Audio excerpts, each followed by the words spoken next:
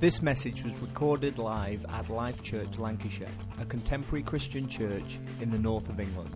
Learn more at lifelancs.org. Legacy of Faith, we continue in our series this morning in that.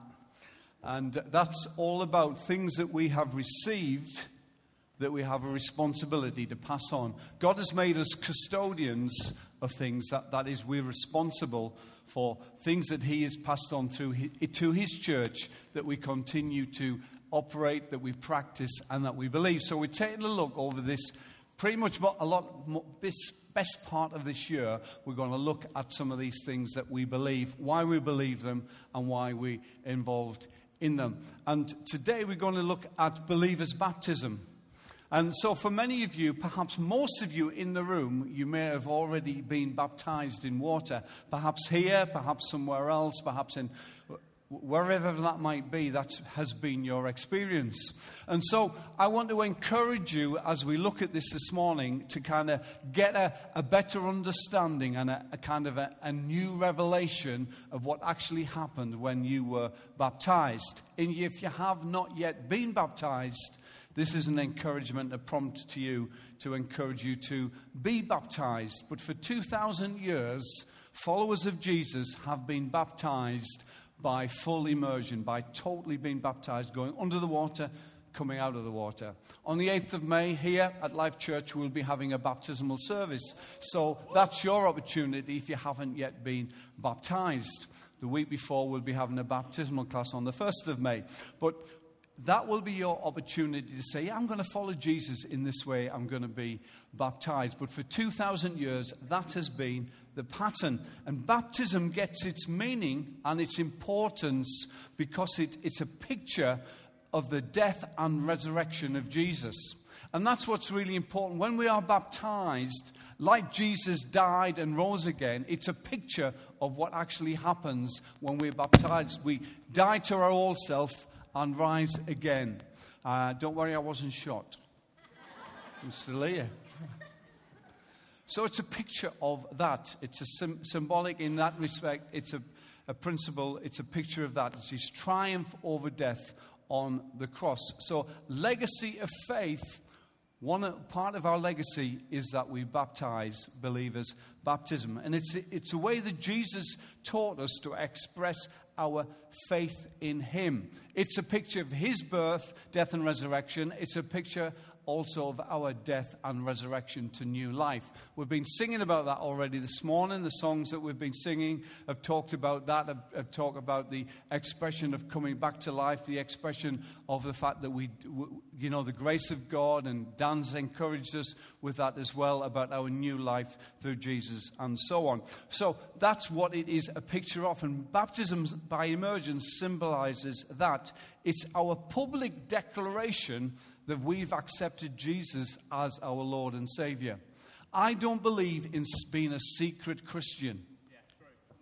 Now, by letting people know you're a Christian, there might be times when you have some persecution. What we call persecution in this country is nothing compared to what many people face, of course, and many people lose their lives because of their faith.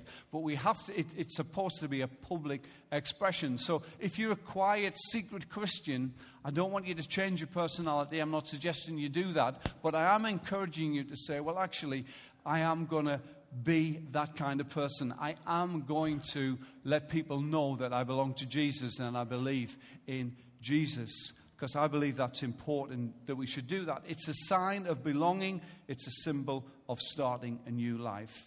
Now, baptism doesn't save us. We are saved by faith, the Bible says. But when by faith we have become a Christian, baptism is something that follows that and is an example of that. So while it's not required for our salvation to be baptized, it's clear that it's a natural thing that follows our salvation and belief. So baptism follows salvation. If you've not accepted Jesus as your Lord and Savior, then why would you be baptized? But when you have accepted Jesus as your Lord and Savior, it's a natural thing to follow on from that. So I want to read to you a few verses from the book of Colossians, and I'll be referring to other parts of the Word of God this morning. And thanks, Zach. And we'll be looking at that this morning. First of all, we're going to read from Colossians chapter 2 from verse 6. I'll be up on the screen for you and just kind of get into it and just understand how much we have received from Jesus, how incredible it is what God has done for us. And this is an instruction and an encouragement. Now, just as you accepted Christ Jesus as your Lord, you must continue to follow him. Let your roots grow down into him, and let your lives be built on him. Then your faith will grow strong in the truth you were taught, and you will overflow with thankfulness. Don't let anyone capture you with empty philosophies and high-sounding nonsense that come from human thinking and from the spiritual powers of this world rather than from Christ. In other words, don't adopt the pervading culture. What people think or believe, if it's not what the Bible says, we don't adopt it. We don't take it on board because we go back to what the Bible says. What people think, what society thinks, shifts, moves around, changes, but the Word of God is consistent. So don't get caught up with that and distracted by that. Verse 9, for in Christ lives all the fullness of God in a human body. So you also are complete through your union with Christ, who is the head over every ruler and authority. Literally, we have everything we need in Jesus. Incredible. 11. When you came to Christ, you were circumcised not by a physical procedure. Christ performed a spiritual circumcision, the cutting away of your sinful nature. I like that. For you were buried with Christ when you were baptized, and you were raised to new life because you trusted the mighty power of God who raised Christ from the dead. You were dead because of your sins and because your sinful nature was not yet cut away. Then God made you alive with Christ, for he forgave all our sins. Thank you, Jesus. He cancelled the record of the charges against us and took it away by nailing it to the cross. In this way, he disarmed the spiritual rulers and authorities. He shamed them publicly by his victory over them on the cross.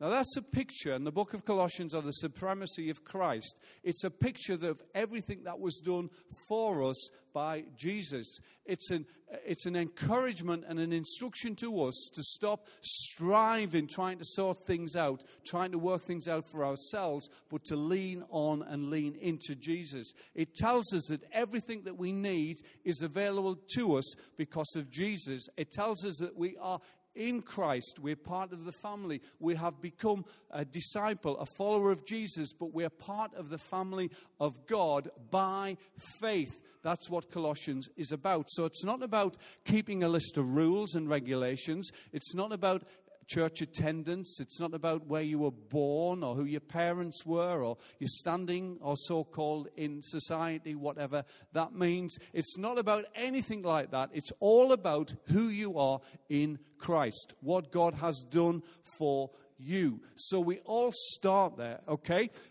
We all know that we are equal in Christ. We all know that we can be accepted into his family. It's not a greater status for some of us more than for others. No, that's not how God works. There's an equality. There's an opportunity for all of us to be fully part of this family that God calls his church. So God has done it all. He has completed it all. It's all been achieved for us. So I'm loving Colossians chapter 2. And as I was studying it this week and reading it and rereading it in different translations and just waiting on God and meditating on it, I just got encouraged again by what God has achieved on my behalf and on your behalf. I've not got anything left to do other than put my faith in him. To keep on trusting in him, keep on following in him. And the instruction here is that we are to do that we keep on following Jesus and as our Lord. So I'm loving that in Colossians chapter 2, and I'm just been dining out on Colossians chapter 2 this week. And I want to encourage you to live Colossians 2 this week and love what God says about him, about Jesus and what has been done for us. So a few points about baptism. First of all, baptism is for believers only. It's kind of obvious. It's called the believer's baptism, but it is absolutely critical. It's not enough to say, well, I'll be baptized on the 8th of May because I've got nothing to lose. I'll give it a go and see what happens when I'm baptized. It's not about that. It's about, first of all, putting our faith in God. It's about being a believer. It's about being a Christian who's a fully devoted follower of Jesus. And it's an expression of that. Baptism doesn't save us. It's something that we do because we are believers. It's an expression of that. Those who have put their trust in God. Clearly, if you haven't put your trust in God, baptism doesn't make any sense at all. But if you have and become a Christian, receive God's forgiveness, understand something of the grace of God, it's a next and essential step. It's for believers. And I love how it so clearly describes what happens for us here. We've just read in Colossians 2, verse 12 says, "For you were buried with Christ when you were baptized." It's an incredible image. For most of us, we're not looking forward to being buried. You might be different, but most of us, we're not looking forward to that day. Well, I'm looking forward to the other side of burial when I'm be with Jesus, but the process, if I could opt out of it, I would. So the imagery of burial is a difficult one sometimes for us to kind of get our heads round. But literally when we are baptized into the water, it's like a burial. But because we're buried, we are promised we will rise again, just like Jesus did. And you were raised to new life because you trusted in the mighty power of Jesus. Now, here's the thing. We're not just going to be raised to new life one day after we pass from this life. No, it's already happened. We're already recipients. We've already received the new life of God. We're already living, and the injunction and the encouragement is to live in the new life of God. We've received that. We've been buried and we've been raised to life. If you've been baptized, you've left the old behind. It's as simple as that. And we've raised to new life. It's a beautiful picture. Just get past the sort of morbidness of the term burial, get past that and say, yeah, I'm already living the new life. I've already died to myself. I've already died to the old ways. I've already left behind my mistakes and the shame perhaps and the challenges and the difficulties. I've left those behind.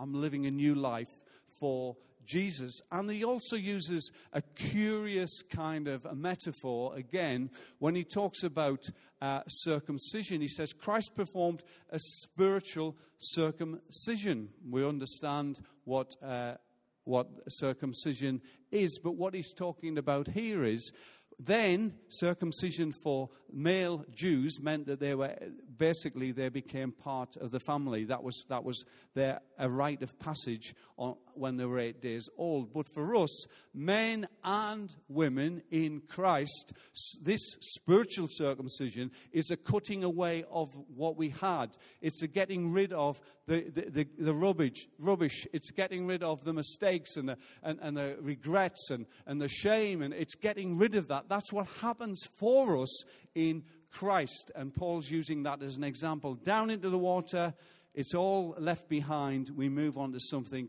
new, something fresh. When we came in faith to Jesus, we were accepted by faith. And now we get to live by faith. Our faith is in him. Our trust is in him. Because it says in verse 12 there, at the end of the verse 12, it says, because you trusted the mighty power of God who raised Christ from the dead. That's what we do when we become a Christian. We place our faith or our trust in God. We're saying, right, God, I'm giving up sorting it out myself. I'm giving up just trusting in myself or in other people, but actually I'm putting my trust in God. And that sets a pattern for the rest of our lives. And the water baptism is a great illustration of that, an essential part of that. It's a believer's baptism. We put our faith, our trust in. It's like a dramatic illustration of what actually happens when we become Christian. Baptism is an acting out of faith, so it's only for people of faith, people who believe. It's a believer's baptism. Number 2, baptism is a command. Now, this is very, very important because you will meet people say, well, I'm not sure whether baptism's for me. I think I'll pray about it. I'll think about it. Well, the Bible doesn't give you that option.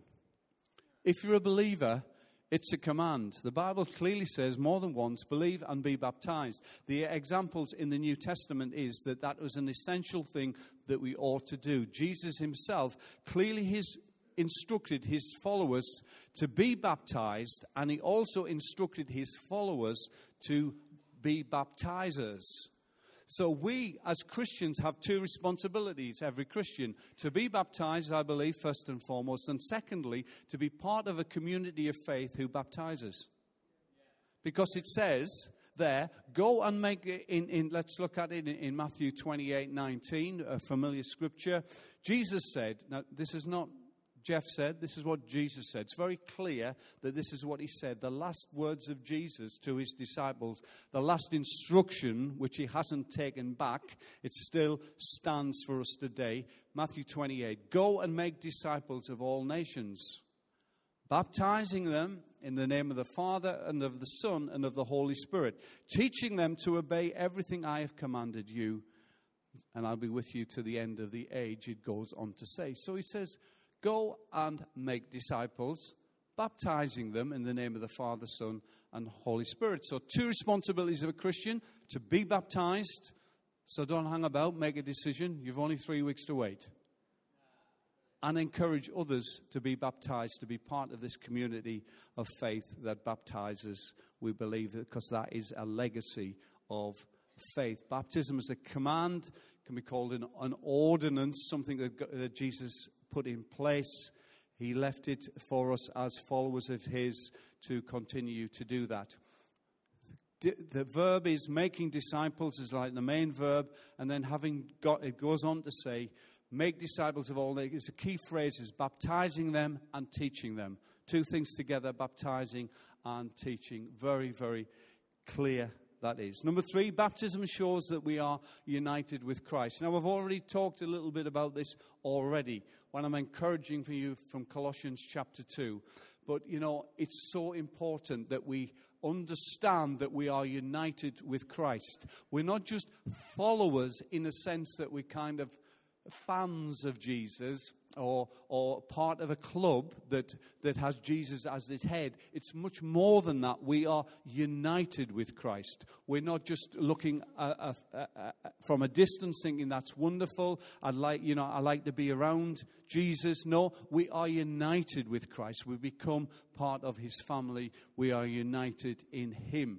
And we're not saying that baptism is our means of being united with Christ, because it's clear that it is by faith we are united with Christ. But we show this faith by this act of baptism. Baptism illustrates our union, literally our uniting with Christ. We see that. We are complete in him. Complete through your union with Christ. Just pause and think again about that. We are complete through our union with Christ. What an incredible statement that is. That we don't need anything else. All we need, we already have. You will meet some Christians that kind of search for something extra. When the Bible clearly says, you've got it all you need. You are complete.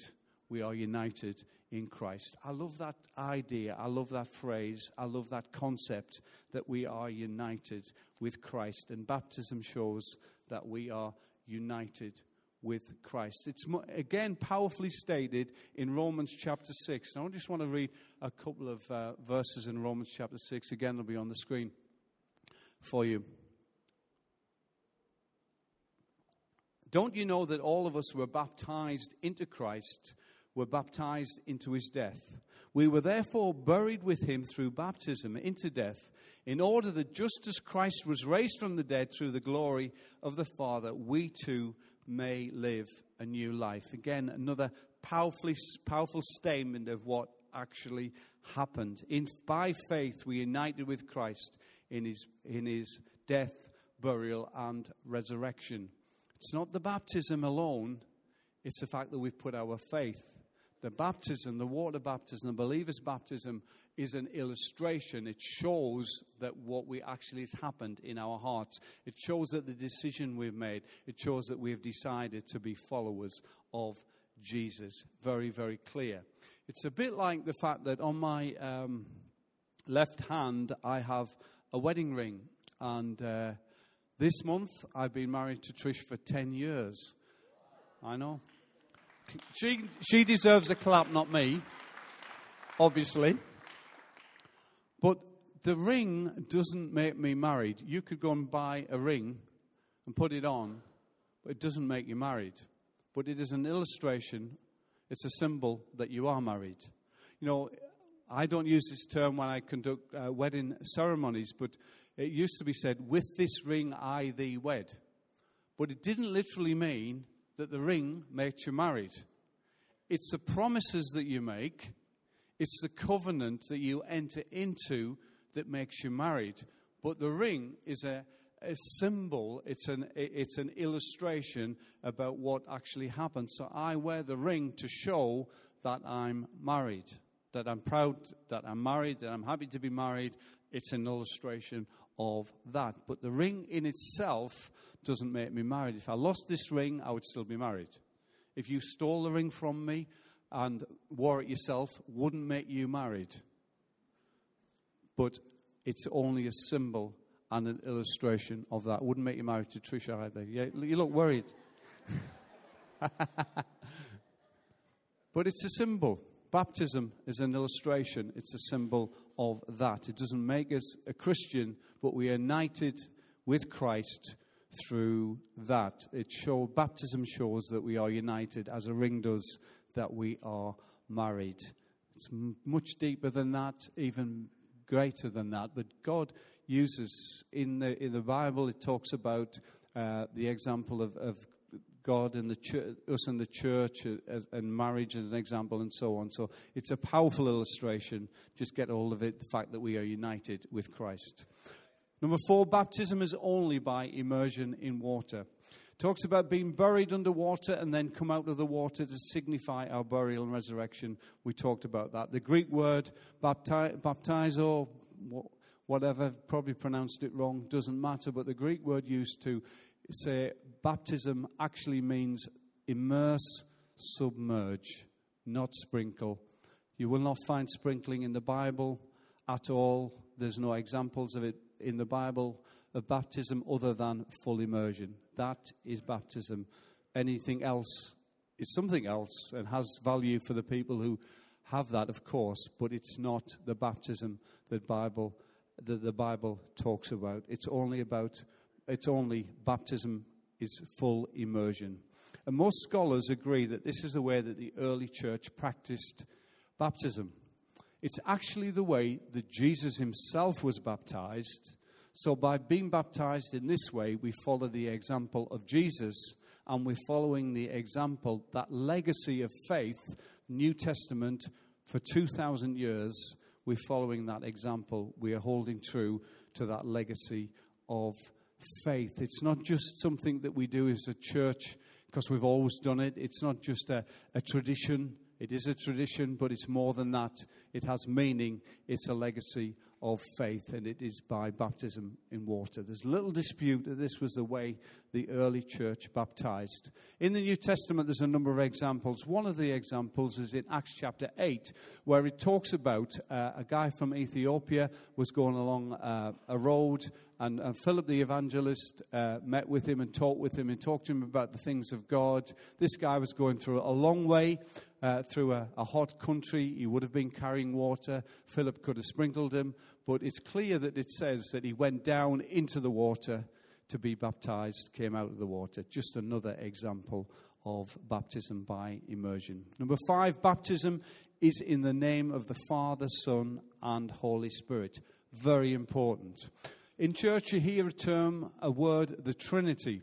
And some people tell you that the word Trinity isn't in the Bible. They're normally Jehovah's Witnesses, and they are right. The word Trinity is not in the Bible, but it describes Father, Son, and Holy Spirit. God, the Father, God the Son, God the Holy Spirit. God in three expressions of God called the Trinity. Hard to understand, difficult to get our heads around it, but it is important that we baptize in the name of the Father, Son, and Holy Spirit. We do not just baptize in the name of Jesus, because that would be denying the truth of what it says, and it wasn't the way that Jesus told us to baptize.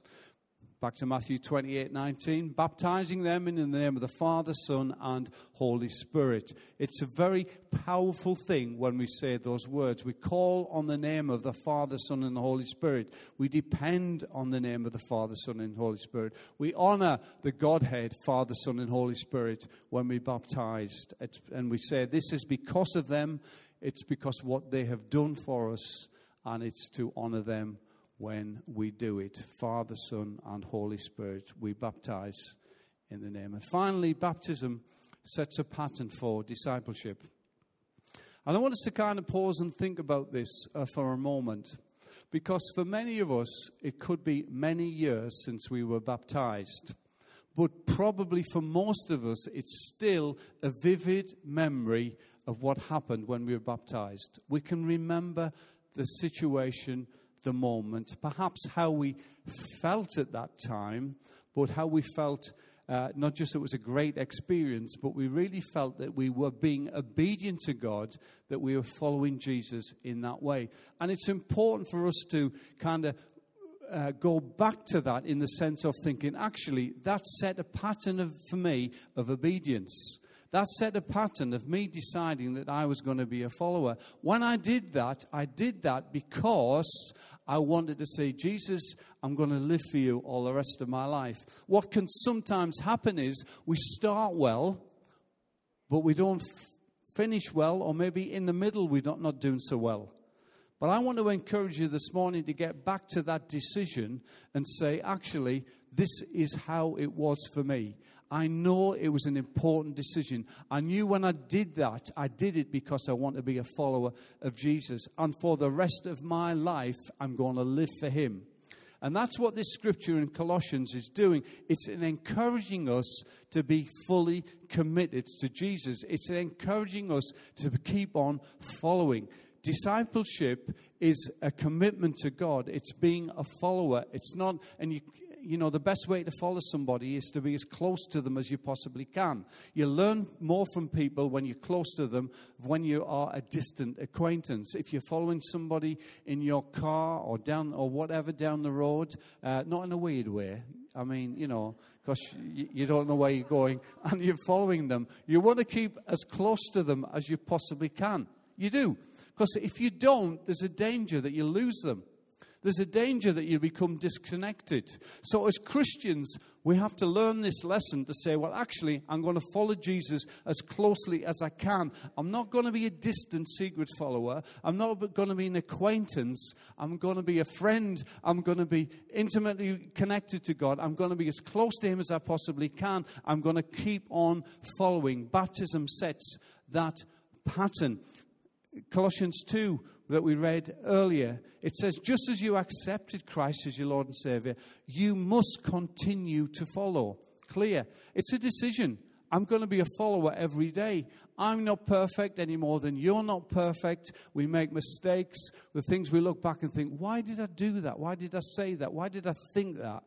Absolutely. But most of the time, I'm a follower. I'm a follower, and I'm going to be as close as I can. Even when I stumble, even when I mess up, I'm going to be a follower. I'm going to get back on track. And I want to encourage you this morning to get back on track. Verse 7, let your roots grow down into him. Get that? We're not acquaintances. We're committed to this thing. We are fully devoted Christians. We're growing. Our roots are down here. We're planted in him. We are in Christ, not just followers, not just acquaintances. No, we are in Christ. We're part of this family that God calls the church. Let your lives be built on him. Clear again. You know, we can build our lives on all sorts of things. Our strength when we're young, maybe on our intellect, maybe on our finances, maybe on our family connections or whatever. We can build on those things, but the Bible says, no, let your lives be built on him. It's so fundamentally important because everything else in life comes and goes. You know, we have great times, we have disappointing times. We have times when we've got a $5 in our pocket. We've got times when we've got 2p in our pocket. That's how it works. That can be like you might have never experienced that. But for most of us, that's how it is. And that's okay, because my life is built on Jesus. It's not dependent on things or stuff, where I live or what I drive. It's not dependent on that. No, I'm built on Jesus. And when life goes pear-shaped, things fall apart, it's okay, because I'm building on Jesus. When my health goes, I'm building on Jesus. When I lose a member of my family that I dearly love, it's tragic, it's desperate, but I'm going to be okay because I'm building on Jesus. And that's the truth. We're built on Him. And if you're built on anything else, it's dodgy foundations, because it will shake. But built on Him, it's something that can grow. It says, grow strong in the truth you were taught. Again, fast back to when you were baptized. Think about what brought you to that point. Say, Jesus, I've just fully understand that you love me. I've got loads of questions, but it's dawned on me. The penny's dropped. I have received revelation of who you are. I get it. I understand. That's amazing. And because of that, Jesus, I owe you everything, so I'm going to give you my life. If you've got away from that position, get back. Get back, grow strong in the truth you were taught. Get back to that point. This is my encouragement to you. You know, you've been baptized, but keep on living for Jesus. Keep on standing on Him. Keep on growing into Him. Keep on following Him. Keep on being strong in the truth you were taught. And it says, then you will overflow with thankfulness. I've been looking in the mirror thinking, does my life overflow with thankfulness? And I encourage you to do the same. We've all got our challenges. But does my life overflow with thankfulness? What does overflowing with thankfulness actually look like? It's a question. I can't answer it for you. But I think, come on, if we belong to Jesus, if we are in Christ, if we are followers of Him, what does that look like? It should be overflowing with thankfulness. God, I thank you for what you've done for me. God, I thank you that I've been saved. God, I thank you that I'm in your family. God, I thank you that I have a hope in the future. God, I thank you that no matter what happens to me, whether I go through hell or high water, whether even the kitchen sink is thrown at me, whatever that looks like, thank you, thank you, thank you. I belong to you. I've got a future in you. My life to overflowing with thankfulness. And there's practical ways that we can all do it. Just in the simple things of life, we can be thankful. We can be grateful. We can be appreciative to God and appreciate to God's people as well. We can do it. And it talks about that whole verse in verse 8 about don't let anyone capture you with empty philosophies and high-sounding nonsense. I love the way the NLT version puts it like that. No, we're not going to believe nonsense. Well, I meet people, and, when you start to talk about the things of God, it's always interesting when people begin to tell you what they believe. And I think, that's interesting. I have no idea where you've got that from. And I think you're building on sand. I'm not being disrespectful to their beliefs, but you're just thinking, Lord, can you give them some revelation so they can have something of substance that we can build our lives on, and that is Jesus. Let me read to you a couple of verses in Colossians 2:6 from the Message Bible, which just, again, expands on that encouragement for us to keep living for Jesus, on us to be disciples of Him. My counsel for you is simple and straightforward. Just go ahead with what you've been given. You received Christ Jesus the Master. Now live in Him. You're deeply rooted in Him. You're well constructed upon Him. You know your way around the faith. Now do what you've been taught. School's out. Quit studying the subject and start living it. And let your living spill over into thanksgiving. Just leave that scripture on for a moment, Dan. Just think about that. How incredible is that? School's out. Stop just learning, start living. It's frustrating when you meet a Christian who seems to know a lot about the Bible in theory, but not in practice. It's not an either or, right?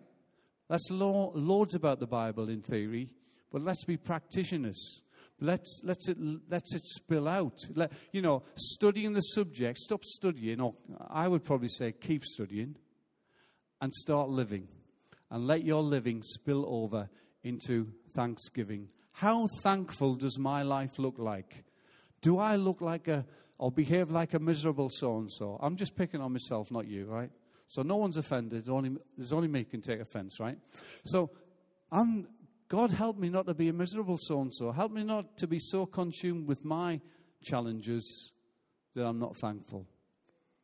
Let's be thankful. Let our living spill over into thanksgiving, into thankfulness.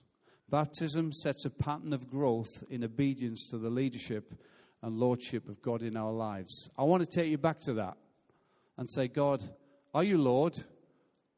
Am I following you, or am I following someone else? The musicians are going to join us right now, if you would, guys. I believe baptism is part of our legacy of faith. It's vitally important. It was uncompromisingly commanded by Jesus. He made it absolutely clear that we ought to be baptized and we should be part of a family of faith. It's universally administered to Christians in the New Testament church, and it's absolutely clear. It's an example to follow. It's an act of obedience and identification. It's a great start. When a man called Paul in the New Testament had an incredible encounter with God, he was on his way to persecute some more Christians. He was absolutely convinced, he was passionate that these Christians needed to be eliminated. But he had an encounter with God on the road to a place called Damascus in Syria. He was on the way there. He had this encounter with God that blinded him. He lost his sight. And then he goes to a place. He was staying with somebody, and a guy called Ananias came to speak with him. And he told him what had happened, and he told that he'd been fighting against God. And Paul had his moment of revelation, and he realized that the one he was persecuting was the one that he was now going to live for and serve. And Ananias said this to him in Acts 22:16. What are you waiting for? Get up and be baptized and wash your sins away, calling on the name of Jesus. And that scripture struck me again. What are you waiting for? Be baptized. So here's the invitation. First and foremost, if you're a believer, if you love Jesus, if you're a person of faith, you've put your trust in God, but have not yet been baptized, what are you waiting for?